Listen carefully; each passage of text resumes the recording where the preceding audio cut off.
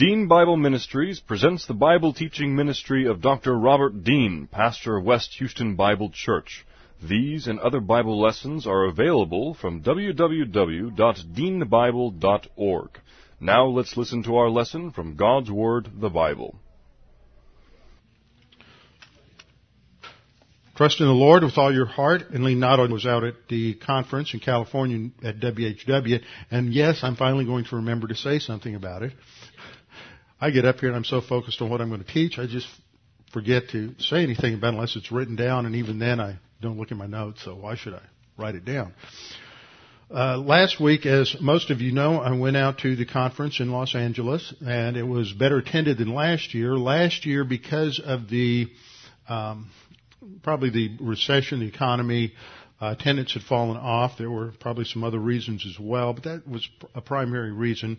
For those of you who don't know, this conference started 20 years ago. This was the 20th year for this conference. There were three men, and their last names were Williams, Harris, and Waddles. And so that's where they get the WHWs from the initials of their last name. So it doesn't stand for anything spiritual or scriptural or anything like that. It's just very, very common basis for the naming of the conference. And they had attended a conference that was here in Houston, Texas, at Second Baptist Church. It was a conference on expository preaching. And all of the big names were here, Chuck Swindoll and Ed Young and I don't know who, Haddon Robinson and Earl Rodmacher, in which it was originally written. So that is context and culture. Second thing is word studies, understanding the meaning of the words in the original languages. And then third was the understanding the grammar, the syntax, the basic structure of the words and sentences in the Greek and Hebrew. Well, R.A. Williams came out of that class, and R.A.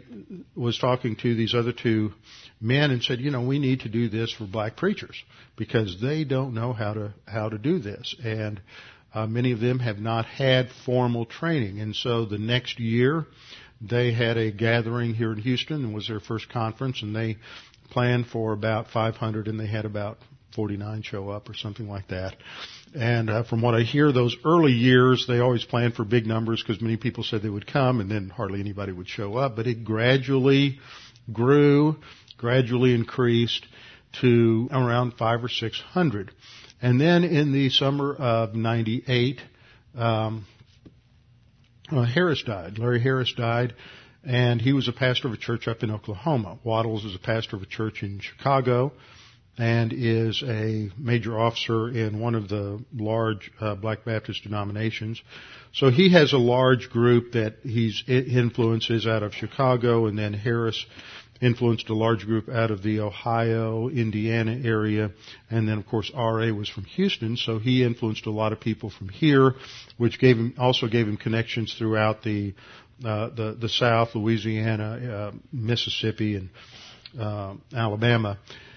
And so those have been the three broad geographical areas from which most of the pastors have come. That's one reason attendance has fallen off the last 5 years. If you think back to the summer of 2004, there were a couple of hurricanes. I think one was Ivan or Hugo or something. I forget, but there were a couple of hurricanes that hit, Gulfport, Mississippi, Alabama hit them hard. Then we had Katrina, I think, was in 2005, and Rita, and then we had Ike last year. And so this really hit areas hard. In fact, there are pastors from New Orleans and Gulfport, Mississippi, and those areas that came for every year up until they got hit with the hurricane, and I haven't seen them in 3, 4, 5 years. Some of those men lost their churches, lock, stock, and barrel. Everybody left. The buildings got wiped out. So that's one reason, one of the physical reasons that the conference fell off. But anyway, so they started this, and in the summer of 98, Harris went to be with the Lord. Suddenly had a heart attack. He was a young man in his early 50s at the time, and went to be with the Lord end of July. And some of the men that had been with the conference from the very beginning here in Houston had been students of mine back at the college, what is now the College of Biblical Studies, in the early 80s, like 83, 84. 85, somewhere in there. And so he had taught Greek grammar at a sort of like a grammar for people who don't know Greek, using rudimentary tools. Back then you'd have to put 5 different books out on your desk because no book had everything in it. So you'd have a Greek interlinear and you'd go from the English, figure out the Greek word, then you'd have to go over here to a Greek analytical, find that Greek word again, and then see the abbreviation underneath it that would give you a code as to what the part of speech was, parsing of the verb, the noun, whatever. And then you would have to go to some other tools just to get some kind of a handle on the grammar if you didn't know Greek. But it was difficult, cumbersome. And the first year I taught, that's what we had. But lo and behold, computers and Logos hit the scene, and we had LCD projectors and computer programs that combined all those tools into one. And so by 99, it was just a whole new ball game for teaching men rudimentary things related to grammar. And so I've been doing that since 98, the fall of 98. Right after I went to Preston City, moved up there at the end of April, got a call, middle of September, one of the students had tracked me down, hadn't seen him in about 12 years, tracked me down and said, "Hey, can you do this? It's just like what you taught us years ago, same method." And so that's how I got involved. So every year I do that. Now we've changed things up a little bit, and I just take the men who've been coming 4 or 5 years, so they get into a little more advanced understanding of grammar, and then and I do that in the morning, and then in the afternoon, and I'll have anywhere from 15 to 25 students, 35 students sometimes. And then in the afternoon, I teach sort of an elective class, and I've taught through soteriology, doctrines of salvation, and eschatology, and dispensations, and understanding free grace gospel. And this year, I did a class on how to develop men leaders in the church, because I had gone over here to one of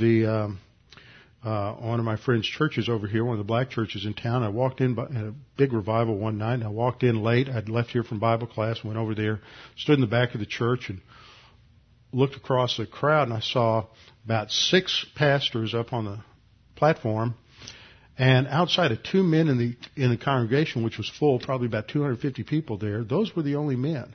And it really hit me, as I've talked with so many of these pastors, that this is a major problem in black churches. Average in black churches are 85% women and 15% men. Now, that might make us feel like, well, we got it a little better than that, but if you look around sometime on Sunday morning, we're probably pretty average. Average for America is 60% women and 40% men. And studies have shown that even as far back as the Puritan era, Cotton Mather was complaining about the fact that he could go to any church within an hour's walk of his house in Puritan, Massachusetts in the mid-1600s, and they would be churches of 300 or 400 in attendance, and only 25% were men. And that was in a society, in a culture, in a population that was predominantly men. Had 50 to 55, 60% men as opposed to women. So there are a lot of different sociological reasons to explain it, but a lot of it is that in many churches, and what's interesting, and you look at statistics going back to the 20th century, that the more emotional a denomination or church is, the higher the split is between women to men. And which is interesting. If you go to a Greek Orthodox church, it's going to be more men than women. So these are interesting facets. So there are things that are done in churches that make them more conducive to attracting men, and things that are done that men just don't want to have anything to do with. So coming out of our background, that may seem a little odd, but I think it's important, as I keep emphasizing and did this last week, if you do things to attract men, the women will come. But if you do things to attract women, the men will not come.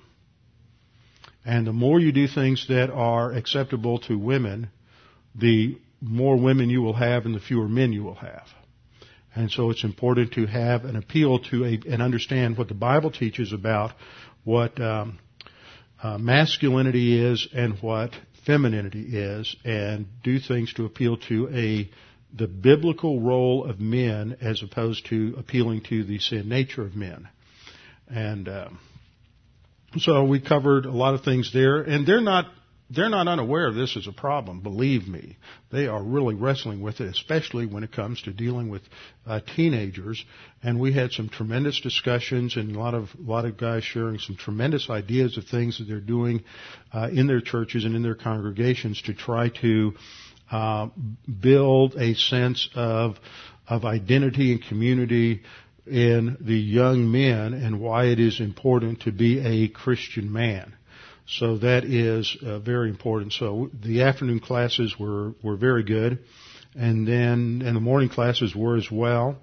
And then one of the things that we've done over the last since about 2000, I think, I brought Wayne House in 99, and then Wayne brought Mike Adams in with Faith Seminary in 2000, and we started putting together a curriculum with Faith that the men who come to WHW could enroll in classes through Faith Seminary and get some credit for what they did at WHW, but then they would take a number of other classes up in Tacoma. And this took a while to get started, but it has really taken off. And every year there's about 20, 25 men that get a master's degree, and about 10 or 15 that get a doctorate of ministry.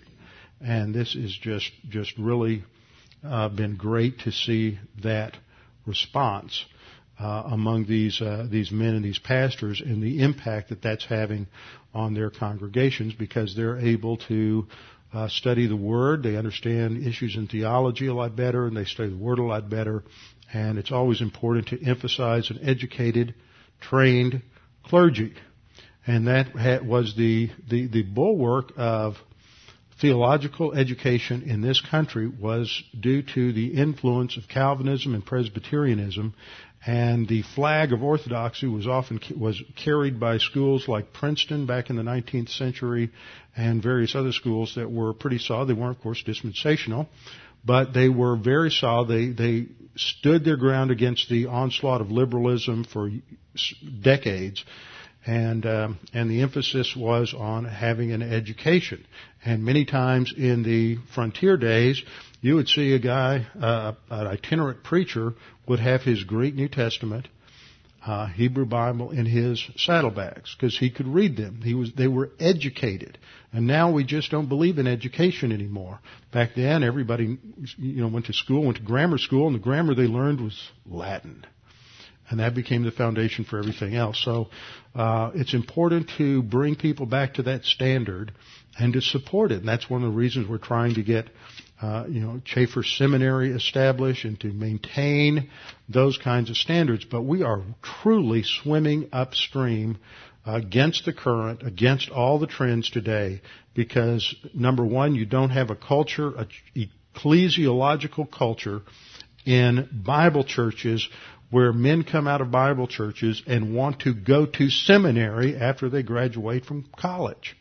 And I just always understood that after I got out of college, might maybe work a couple of years, but that was when you should go to seminary, was at that time. And to go to seminary meant that you were going to go across the country. You were going to move somewhere, and you had to trust God to provide a job and money and all of those other things. And now what I hear so often is, well, I waited too long, which is a very damning admission. I waited too long. I'm married. I don't know how God's going to provide for me if I move across the country. Well, if you can't learn to trust God to take care of you to move across the country and go to seminary, then you will never know how to trust God to provide for a congregation when you get out there as a pastor. That's part of your education. It's not just books. It's not just Greek grammar and Hebrew grammar and theology. It's learning to trust God. It's learning to sit in a classroom and listen to a professor that you really don't agree with and have to think through your beliefs in such a way that you can defend them academically in a scholarly manner in a written paper. If you can't write, you can't really think critically and you can't think in detail. There's a great statement. I don't know if I can remember it. Who was it that initiated this statement? Franklin had something similar to it. It was a conversation makes a man ready. Reading makes a man full. Conversation makes a man ready. And writing makes a man precise. And learning how to write and being forced into that discipline of writing exegetical papers, writing theological papers, to defend your position so that you can learn how to logically present, defend, support your views is crucial. And to being able to think and think clearly when you get in the pulpit. But we've lost that culture. People, I hear this again and again. Men don't want to go. They don't want to move. Why can't we just do this on the internet? Because we're not supporting lazy clergy. I mean, I just can't think, but that's part of it. That we're lazy in our faith, we're lazy in our trust, and we just don't have the get up and go and the drive and the passion to be excellent anymore in terms of men going to seminary. And so the old standbys that are there that were the bulwarks of conservative theology 30, 40, 50 years ago have all shifted, and a lot of people don't understand that. A lot of pastors who are conservative don't understand. George was telling me this last year that when he was traveling through the Midwest, he went to a number of new churches, pastors he hadn't talked to in years, and he communicated the trends that were going on at Dallas Seminary, at Western Conservative Baptist Seminary, at Denver Seminary, just sweeping all the seminaries. And they had no idea. They just thought that everything was just fine and dandy at these schools like they had always been. And it's never that way. I mean, everything just sort of always, the garbage of the world always rolls downhill, and that's the trend in every institution. So when a church culture can't produce men leaders, and a church culture isn't trying to create that vision among the young people that they might have the gift of pastor teacher and to pursue that with excellence, then you've got serious problems. So it was a good conference, except that I woke up on Wednesday morning with laryngitis, but I muddled through anyway. All right, Hebrews 11:1. Great chapter for talking about what I've just been talking about, and that is the importance of faith. Faith is the substance of things hoped for, the evidence of things not seen. Now, what's important here is to understand that we're not talking about faith in relation to justification salvation, that is, faith in Christ in order to be justified, to have eternal life, and to enter into the royal family of God, faith for regeneration. We're talking about post-salvation faith, faith that is important for spiritual growth and spiritual advance. Good, now that I got that over with. If we look at the last part, well, I didn't get it all over with. If you look at the last part of chapter 10, where we have the quotation from Habakkuk 2:3, forget a little while, he who is coming will come and not tarry. Now the just shall live by faith. The point that we're talking about is those who are justified shall live by faith. It is not talking about, therefore, phase 1 justification. Hold on a minute. That's really what. You all have heard stories about things like that. One time I told the story about what some guys did to Pastor Theme, and one time I started coughing and choking up, and I was up at Preston City, and Jim Sexton brought me a glass of water, and he had dumped half of a salt bottle into that glass of water, and I really spewed that out. Okay.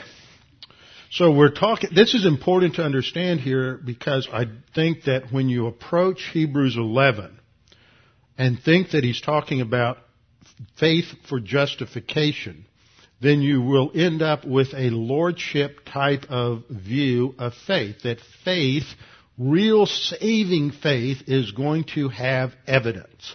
And if you don't have the right kind of evidence, then how do you know you have saving faith? You know you have saving faith because you know you believe the gospel. You know, and you can know what you believe for salvation.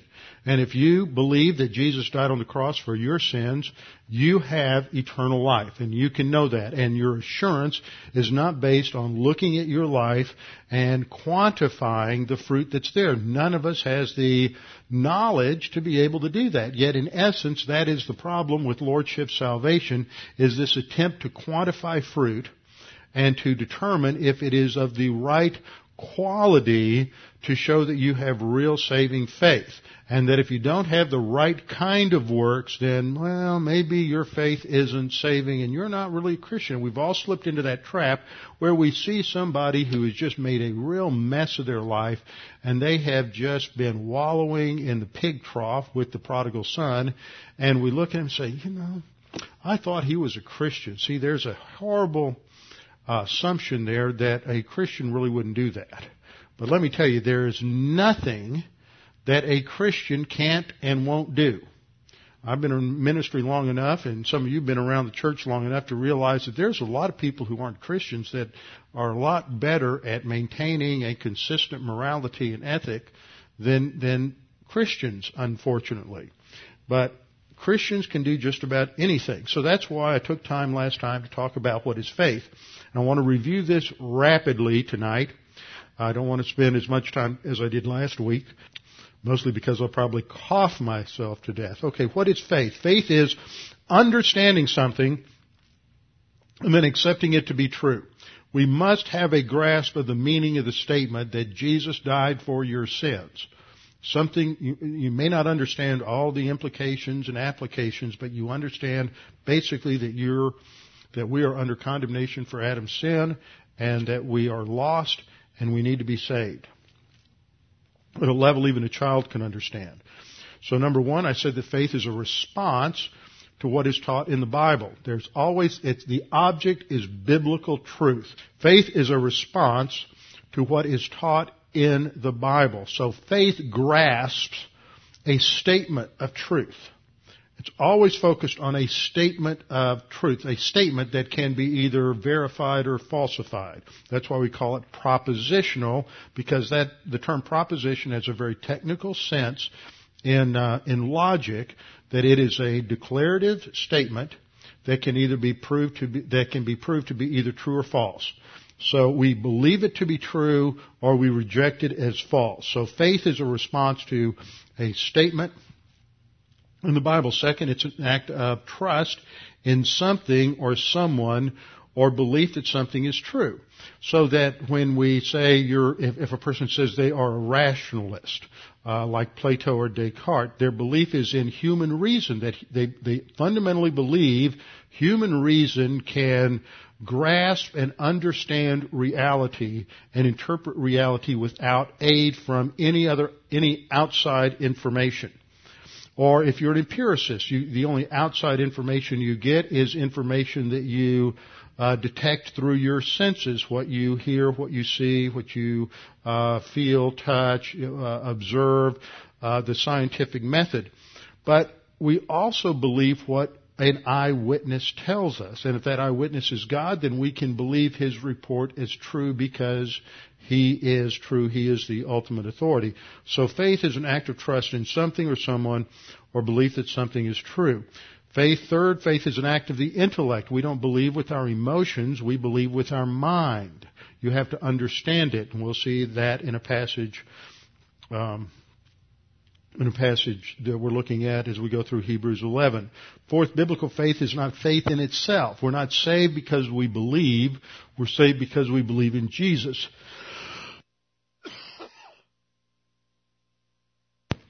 So faith is faith in a statement of Scripture ultimately. And that statement of Scripture directs us or says something about who the Lord Jesus Christ is. Fifth, faith is something anyone can do. Everyone believes any number of things all the time. In fact, there's a famous statement by in Lewis Carroll's Alice in Wonderland in the in a dialogue interchange between Alice and I think it's the Queen of Hearts, that she said, well, the Queen said, I believe any number of irrational things every day. So people believe all kinds of things. Just listen to the news sometime. Just read a Gallup poll sometime. You would be amazed at what people believe. But it is what we believe that is important. Saving faith is saving not because of the kind of faith, but because of what we believe, that Jesus died on the cross for our sins. So 6, faith also refers to a set of beliefs or body of doctrine, not just the act of trust, but what is believed. What is that person's faith? Well, they're a Baptist, they're a Methodist, they're an Episcopal. What is their faith? What's their body of doctrine? What's their belief system? So point 7 was, and the last 2 points are the important ones for tonight. Faith can refer to phase 1, that is justification belief in Jesus as our substitute, or it can refer to the phase 2 trust in the promise, the power, the provision, or the procedures of Scripture that we follow in order to grow spiritually. And that's what Hebrews 11 is focused on. So the faith that we see in Hebrews 11:1 is not phase 1 faith for justification, but it refers to that collection of phase 2 beliefs that motivate and propel us forward in our spiritual growth. So we come to our verse. Now faith is the substance of things hoped for. That's the Greek word hypostasis, and it has to do with the substance of something, the essence of something, or it can refer to a confidence or conviction of something. I will survive. Just keep coughing. You got some? Yeah, that probably will help. I haven't been coughing the last couple of days, so probably that pumpkin bread. So I got a crumb down there somewhere. So, thank you. Ricola, good. Excellent taste there. Yeah, for those of you who didn't see the vanishing pumpkin bread that Touch made, it vanished very quickly, and you all just missed out.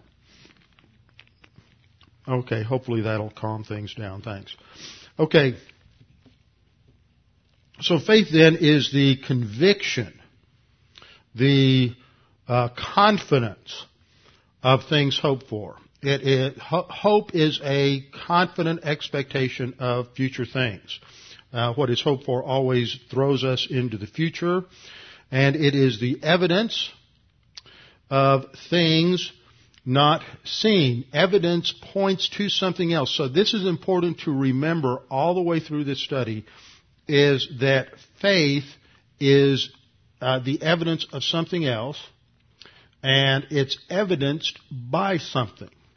Now, when you're in a court of law and the lawyers are presenting evidence, that evidence is a testimony of something. It testifies to something. It witnesses to the crime or whatever it might be. Now that's important because one of the key words that we'll see going through Hebrews 11 is the Greek word martyreo, which is where we get our English word martyr, but it is the word for testimony or for a witness. And it can also mean confirmation or approval. It attests to something. And listen to that word, attest. Attest testifies, gives a testimony. See, they all kind of have that same root in the T-E-S-T word in English. So this is evidentiary. This is legal. This gives confidence. God doesn't operate in a vacuum. There is always evidence of His work.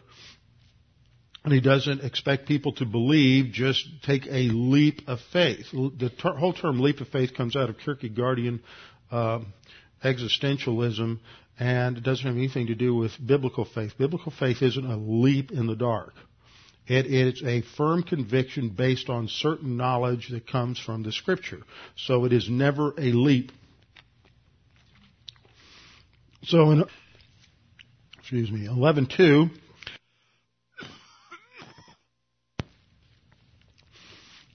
we read, for by it, and the it there, the pronoun, is a feminine singular, thus it refers back to faith. By it, by faith, the elders did what?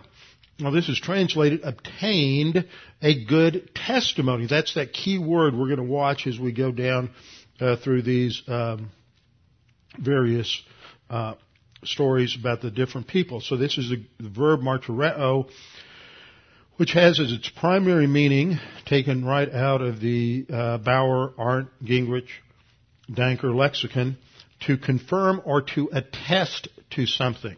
That's what happens in a courtroom. You bring evidence that confirms or attests to what you are trying to demonstrate or prove. It confirms or attests something on the basis of personal knowledge or belief. It bears witness to something. And so what this is saying in verse 2 is that the elders' future hope attested or confirmed. That's what you could see. You could see the evidence in their life that they lived on the basis of a future unseen conviction. And so their life gave evidence to that unseen faith or trust in God. And that brings us to verse 3, where we start at the starting point, which is in, as I pointed out last time, with creation. Creation is not just some interesting debate between those weird, fundy Christian creationists and the enlightened, scientific, modern man who knows that the earth is billions of years old. It has to do with whether or not you believe that God meant what He said. By faith we understand. Now faith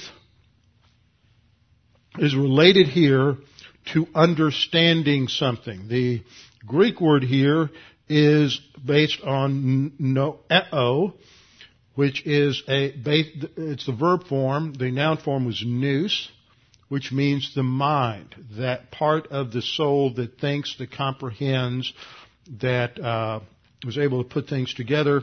So the verb has to do with grasping or comprehending something on the basis of careful thought. So Christians are not just superstitious ignoramuses who have some sort of mythical legend that they're leaping to because it's the opiate of the masses.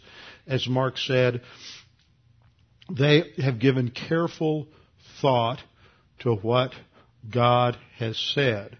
And so by faith we understand, we comprehend that the worlds were framed by the Word of God, that the worlds were framed by the Word of God. So let me see, I have a slide here on worlds.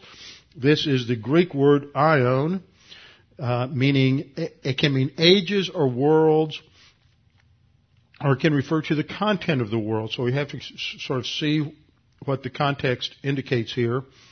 When it's used, just look at the last paragraph on the slide, when it's used in the plural, it refers to, it's a pregnant concept. It refers to both time and space in an interconnected manner.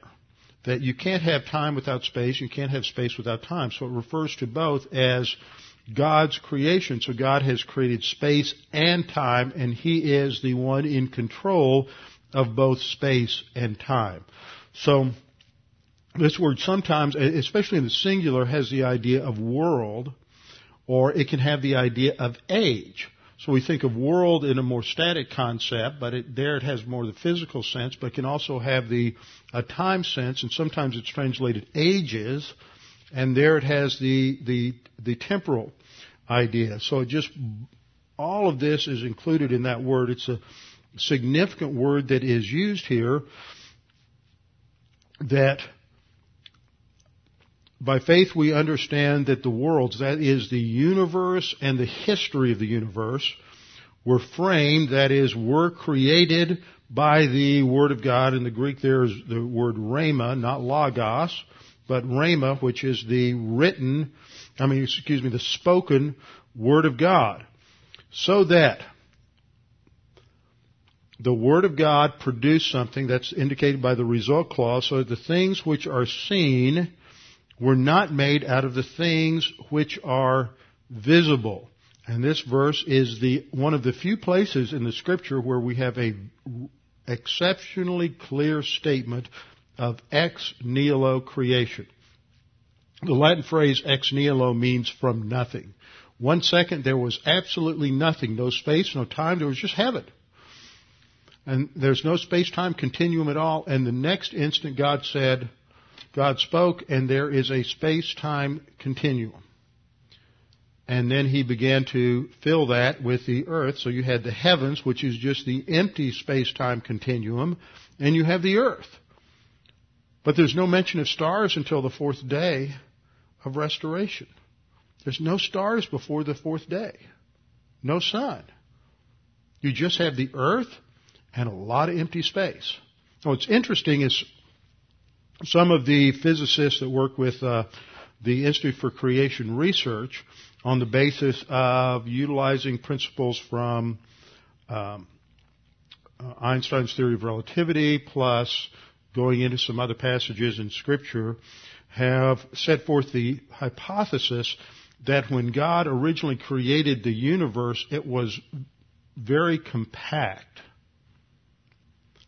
And ever since then, it's been moving out. So this is why you get motion and other things. It's beyond that, it gets way beyond my pay grade. So we won't get into those things. But the point here is that Genesis 1:1 does not give you a clear statement of ex nihilo creation. It just says God created the heavens and the earth.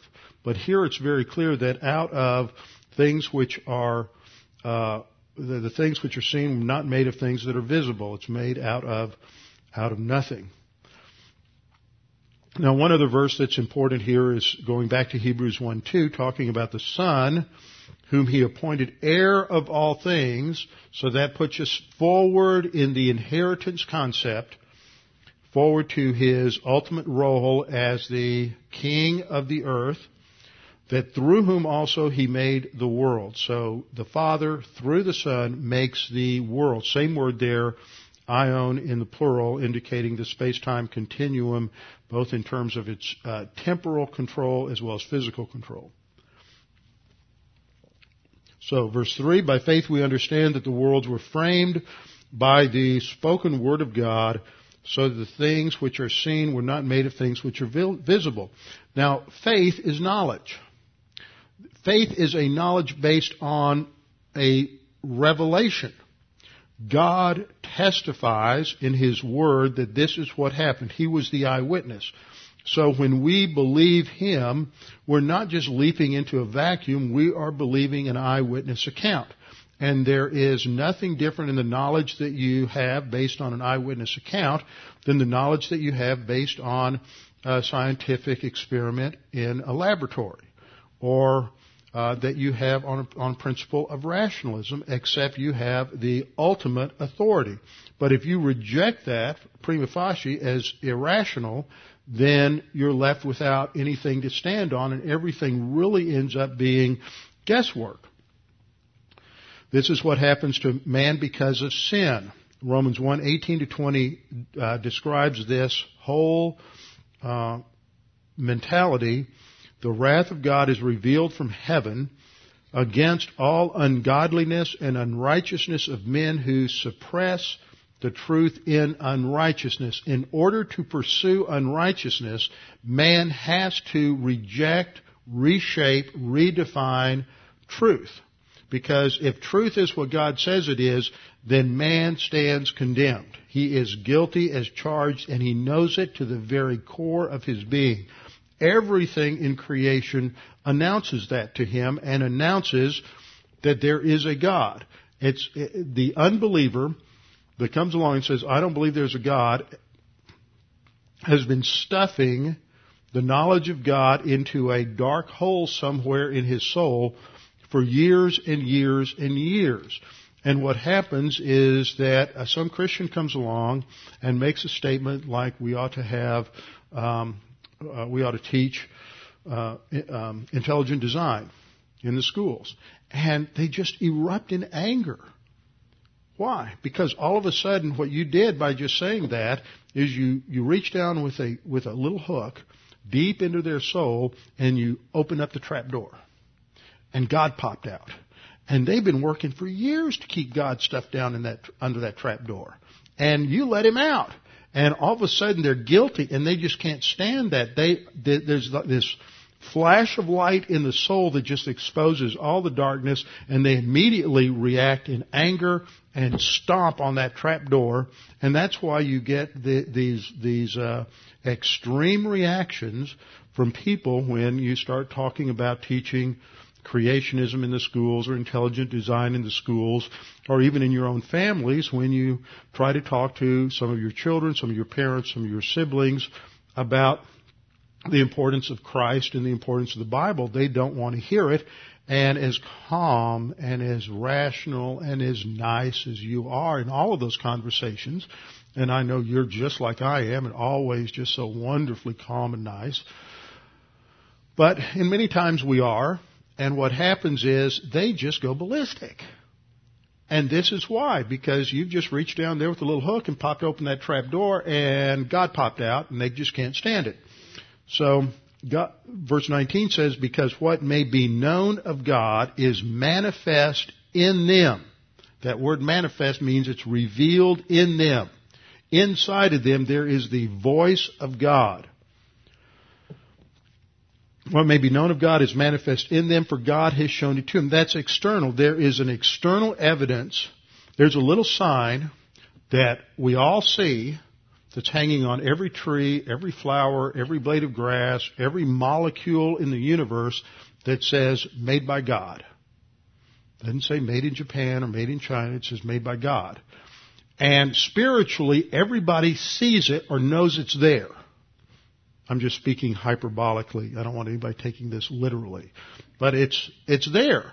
And so there's something in, Augustine used the term of a God-shaped vacuum in every soul, but there's something in the soul of every human being, because we're made in the image and likeness of God, that every time that we see that, there's a connection that's made.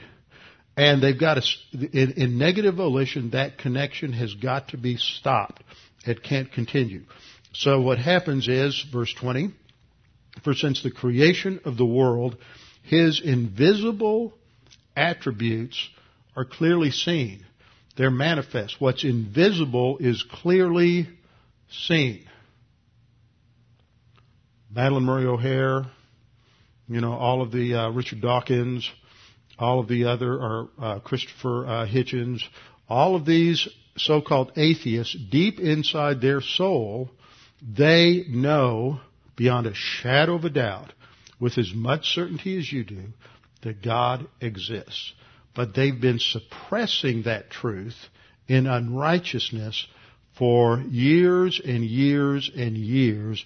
And the last thing in the world they want is for you to open that trap door. For since the creation of the world, his invisible attributes are clearly seen, being understood. There's that word again. Being understood, mentally grasped, comprehended.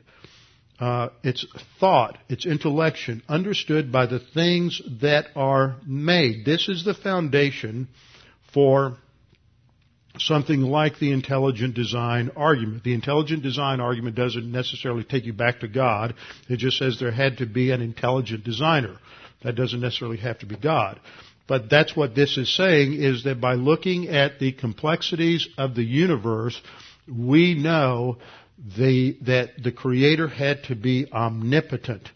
So that is understood, his eternal power and Godhead, so that they are without excuse. There's enough knowledge about God given evidence of in the creation to hold every single human being accountable if they reject God and reject Jesus Christ, accountable enough so that, and when the tribulation occurs, and we've studied this in Revelation, when the tribulation occurs and you have the sixth seal take place, when there's earthquakes and thunderings and the stars fall to the earth and the kings of men hide in the caves and the mountains, they will shake their fist against God and pray that the earth will just fold in over them to save them from the wrath of the Lamb and the wrath of him who sits on the throne. They know he's there. but they are never, ever, ever going to bow the knee, and that is why they will spend eternity in the lake of fire. So that's the importance of creation. It's foundational. Then we come to the first major event after the fall, described in Genesis chapter 4. So you might want to go ahead and turn in your Bibles to Genesis chapter 4. And we read in Hebrews 11:4, by faith Abel offered to God a more excellent sacrifice than Cain, through which he obtained witness that he was righteous, God testifying of his gifts, and through it, he, being dead, still speaks. Now let's just sort of clarify a couple of words in here. By faith, Abel offered to God a more excellent sacrifice than Cain, through which, now to what does the which refer? It could refer to the sacrifice, because that's a feminine noun, but it most likely refers back to faith, because this is a pattern we see all the way through these episodes. It is through faith or by faith that the testimony is given. And so the through which should be through faith. He obtained witness or received commendation. There's that word again, martyreo, that we're gonna run into. We'll talk more about it probably next time. But he obtained witness that he was righteous. Now he was already saved, so this isn't talking about justification righteousness. This is talking about post-salvation righteousness that confirms his spiritual growth, his spiritual maturity, that is the basis for rewards. So he obtained witness, evidence that he was righteous, God testifying, there's another form of that word again, God testifying of his gifts, and through what? The it there's got to refer back to the faith. Again, has a feminine noun referent, so it would refer back to the faith. Through it, that is through the faith, he being dead still speaks. Through faith, his faith, which stands as a monument throughout all of eternity to the grace of God, his faith still speaks. Our faith, our spiritual life, our spiritual growth, the evidence of our spiritual life, it stands as an eternal monument and will stand for eternity as testimony to the grace of God, the love of God in the angelic conflict, and that evidence is never going to be destroyed or removed. So we see a comparison here in the text. By faith, Abel offered to God a more excellent sacrifice. So you have one word there, the comparative adjective pleiona, more acceptable or superior. That's the idea. The sacrifice that Abel offered was superior to the sacrifice that Cain offered. It's not that Abel was superior to Cain, but that the sacrifice that he offered was acceptable. Cain's was not. So it's a comparative term there. It was a superior sacrifice, a more acceptable sacrifice. And that raises the question, in what way was it better? Was it better because of the quality of Abel's faith? That Abel had a saving faith and Cain did not? Or was it because of the quality of the sacrifice?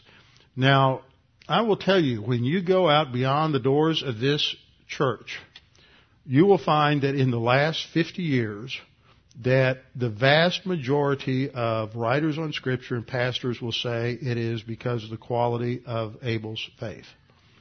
And they will base that on the view that the sacrifice that Cain brought was from the fruit of the field. And see, later on in Scripture, you have the first fruit offering, same word that's used there. The Hebrew word is mincha, same word used to describe the first fruit offerings. And so it can't be an issue, they would say, between Cain bringing the fruit of the field versus Abel bringing a blood sacrifice. That just can't be it. So it has to be what their thought, their motivation. It was what was inside of them. But that doesn't really fit the evidence of Scripture. So let's go back. We'll just get into this tonight in Genesis 4. Go back to Genesis chapter 4, and we read, "Now the man had relations with his wife right after the fall, so they have sexual intimacy, and Adam knew his wife." That is the circumlocution for describing sexual reproduction. "Now Adam knew Eve, his wife, and she conceived and bore Cain. And she said, I have gotten a man-child with the help of the Lord." Now there's a Hebrew word, kana, which means to get, to acquire, to purchase, or even to create. And this is a word that Cain is not from kana, but it sounds like it. It's a pun. And this is often how names are given when you read in the Old Testament, so-and-so is named such and such, and it meant thus and so. It's not really that an actual one-to-one correspondence with the name. The name sounds like this other word. So that when you say the name Cain, what you would think of is kana, and that means to buy or acquire. And she's saying, I have gotten a man-child, the Lord. If you look at the text there, the word the help of, or even with the help of, isn't in the original. Literally it says, I've gotten a man-child, the Lord. And I think that when God promised that her seed would defeat the seed of the serpent, that when she has this first male child, she's thinking, this is the seed. This is the man-child, the Lord. And she understands that the seed of man that's going to defeat the seed of the serpent is a God-man. So she is saying, I have acquired a man, the Lord. And she thinks that this is the incarnate Messiah. It's not long, probably, before she realized that wasn't true, and that she was going to be living in a fallen environment for quite a while. And some time went by. Verse 2 we read again, she gave birth to his brother Abel. And Abel was a keeper of the flocks, but Cain was a tiller of the ground. This is not a story about the farmers versus the ranchers.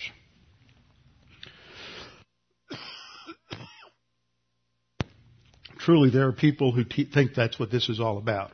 This is the farmers versus the ranchers. That's not, or not even the farmers versus the shepherds. This is about, that's not really the focal point. The focal point is on the sacrifice. So, she has a son Abel. Abel. The name Abel comes from the noun, or is related to the noun Hebel, which means breath, vanity, or vapor. So she's moved from thinking that, I've got a man-child that's the Lord, to life is vanity, just like Ecclesiastes. Vanity of vanity, all is vanity. Life is but a breath. She's come to grips with the fact that she's living in a fallen world that is filled with problems, and so there is a definite shift in her optimism from Cain to Abel. In verse 3 we're told, so it came about in the course of time that Cain brought an offering to the Lord of the fruit of the ground. Well, some time goes by. Clearly enough time for them to at least reach adolescence. 15 or 20 years goes by before the episode. It could have been a good deal longer. It could be 20, 30 years, maybe even longer, because as we see in chapter 5, they lived to the ripe old age of 900 and something. So we don't know how much time went by. Minimum, I think, would be 15 or 20 years, and it could have been much longer. But Seth isn't born until after this, and Seth is born when Adam's 120 years old. So we know that it wasn't longer than that. They had some time in the garden, even if it wasn't a great deal of time. So it came about in the course of time that Cain brought an offering to the Lord of the fruit of the ground, and Abel, on his part, also brought of the firstlings of his flock and of the fat portions. And the Lord had regard. That means the Hebrew word means he looked with favor on something. This is related to the word that's used in Psalm 66:18. If I regard iniquity in my heart, the Lord will not hear me. It has the idea of looking with favor on something. So the Lord looks with favor or has regard for Abel and for his offering. Now we're really not told why in the Genesis account. What we do know as we just look at the details is there's an animal sacrifice at the end of chapter 3 because God clothes Adam and Eve with animal skins. That implies the shedding of blood and it implies death. And because they're bringing these offerings to God, there had to have been some sort of divine instruction about sacrifices and offerings and what was acceptable and what was not acceptable. God just doesn't sit back and say, well, just bring something. Whatever you want. It's okay. Just bring an offering. You define what it is. That'll be fine. He never leaves it up to the creature to determine what is brought as the offering. He may give options within a category, but he defines it first. Now, when we get to Hebrews 11:4, our passage, we're told that there was something qualitatively different about Abel's sacrifice than Cain's sacrifice. In Hebrews 12:24, in the next chapter, there's a reference to this, that Jesus, the mediator of the new covenant, and to the blood of sprinkling that speaks better things than that of Abel. So again, Abel's sacrifice is spoken of in high regard. It is but that Christ's sacrifice, his death, is superior. 1 John 3:12 also mentions this. Cain, who was the wicked one, murdered his brother. And why did he murder him? Because his works were evil and his brother's righteous. So it is not his attitude, it is not his motivation, it is his works. It is what he brought to the table that's defined as evil in 1 John 3:12, and Abel's is defined as righteous. So this is why the Lord had regard for Abel and for his offering, is because Abel is bringing a blood sacrifice, because that is what he had been told to do. He is obedient. A human viewpoint comes along and says, I'm going to define what is acceptable to God. And so I'm going to bring my works as opposed to what relying upon God and what God says. And so there's always that conflict between human viewpoint and divine viewpoint, and all religion always seeks to define that man can produce something that will garner God's approbation. Verse 5, for Cain and for his offering he had no regard, so Cain became very angry and his countenance fell. Now, that's all we need to do to cover that, and we're already out of time, so we're just going to have to come back to 11:4. But basically what 11:4 is going to say, by faith, Abel offered to God a more excellent sacrifice than Cain, and through his faith, he obtained witness. Remember, faith is the evidence of something. So through the faith, he provides evidence and receives a testimony or a commendation that he was righteous. God expresses that approval. And we'll see when we get to Noah that with Enoch, that it's expressed as pleasing God. So God accepts the sacrifice. That's what it's meant by that phrase, God testifying of his gifts. God approves the sacrifice. And so that gives evidence of Abel's faith, and it is the basis for reward, as we'll see when we develop into the next couple of examples. Let's bow our heads and close in prayer. Father, thank you for this opportunity to study these things and to think about faith, think about our faith, our post-salvation faith, our faith rest drill, the faith that produces spiritual growth, because we understand your word and we apply your word, and that it is through the application of your word in obedience that we provide evidence in the angelic conflict, and that you you are pleased, you express approval, you commend those works done in the power of the Holy Spirit, and that those works, that divine good, becomes then the basis for our rewards, which are in turn to glorify you.